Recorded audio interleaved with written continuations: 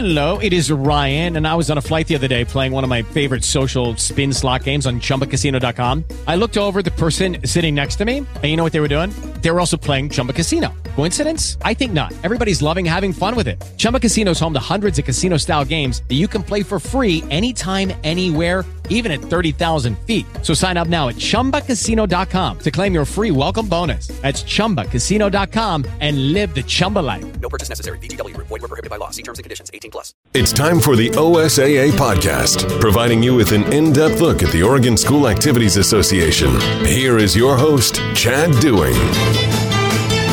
All right, it's the OSAA Today podcast. Chad Doing here. Always a pleasure to welcome in the executive director of the OSAA, Peter Weber. Peter, good afternoon. Always a pleasure to catch up with you, my friend. Hey, Chad. Good to talk with you again. Hope you're doing well. Yes, I am. And it's nice. We've had these conversations now for several months, and a lot of it's been updating people on the latest. But I think this time around, we have, some even better news in terms of, good things that are changing. And I think that's a good place to start with Season 4. What are some of the changes or updates you have with some of the full contact sports indoors like wrestling and basketball? Yeah, since we last talked in the middle of April, there's been some positive changes in that area. So, the governor's office and OHA did make some changes to allow indoor full contact sports.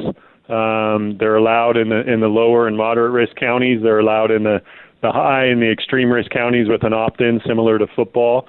So that's good news for basketball and wrestling indoors and also our swimming that's indoors as well in Season 4. So those things they've been positive changes. Obviously, this past week, when the governor moved 15 counties into extreme risk, that caused some issues just because of the extreme restrictions in those indoor activities in extreme risk. But just the other day, she announced that starting this Friday, no county in the state would be in extreme risk. So again, all of those are positive developments for Season 4.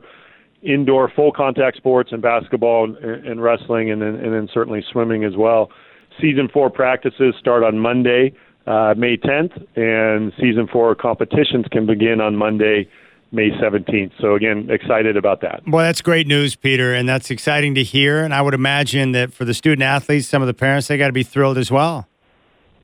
Yeah, no, it's a positive development. Again, it's nothing's ever perfect, but it's a positive development. We're excited to be able to provide those opportunities for kids. Now it's just a matter of figuring out, with the schools, working through the specifics of the guidance from OHA and the governor's office, and then being able to implement those things. For example, we had a webinar with athletic directors earlier this week. Over 220 athletic directors on. Talking about some best practices and things like that around distancing and getting those sports going here in Season 4. So again, positive developments that we're excited about. All right, something else that's made the news of late has been the mask wearing or the requirements for athletes for different types of activities. What are the changes in regards to some of the mask guidance?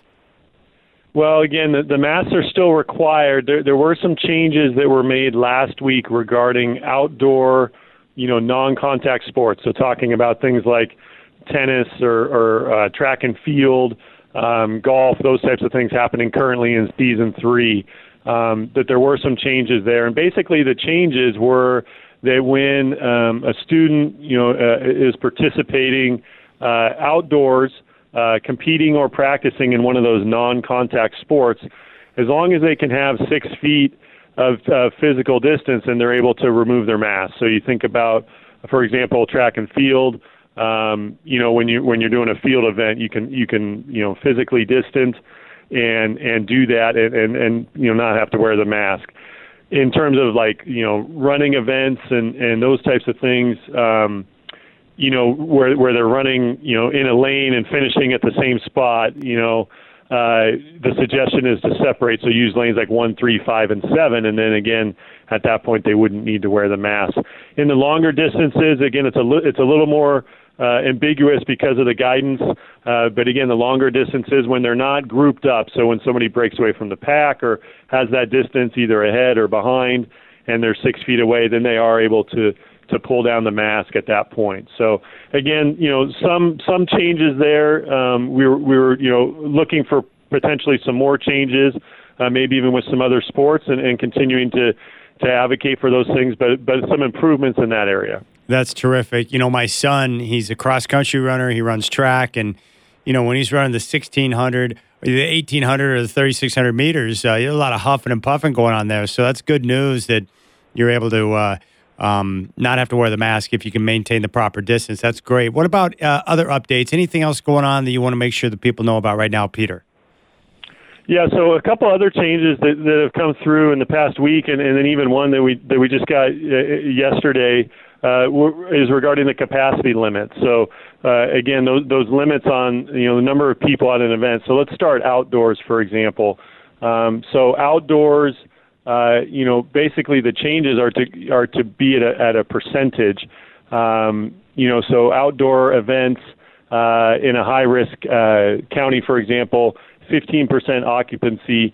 And again, when you're outdoors, the way the OHA and the governor's office has it, so say you're in that high-risk county, 15% occupancy, that's for the people, participating, the kids, the coaches, the officials, staff, et cetera. And then separate from that, in the grandstands or watching in terms of spectators, there's also a 15% capacity there. So it does open up a little bit of opportunity in some sports for there to be more people there. There also were some changes just yesterday to the indoor guidelines as well in terms of percentages and what that looks like. So again, using the high-risk county as an example, indoor, when you go indoor, it's just one number because everybody's in the same facility. They're indoors. It's one number.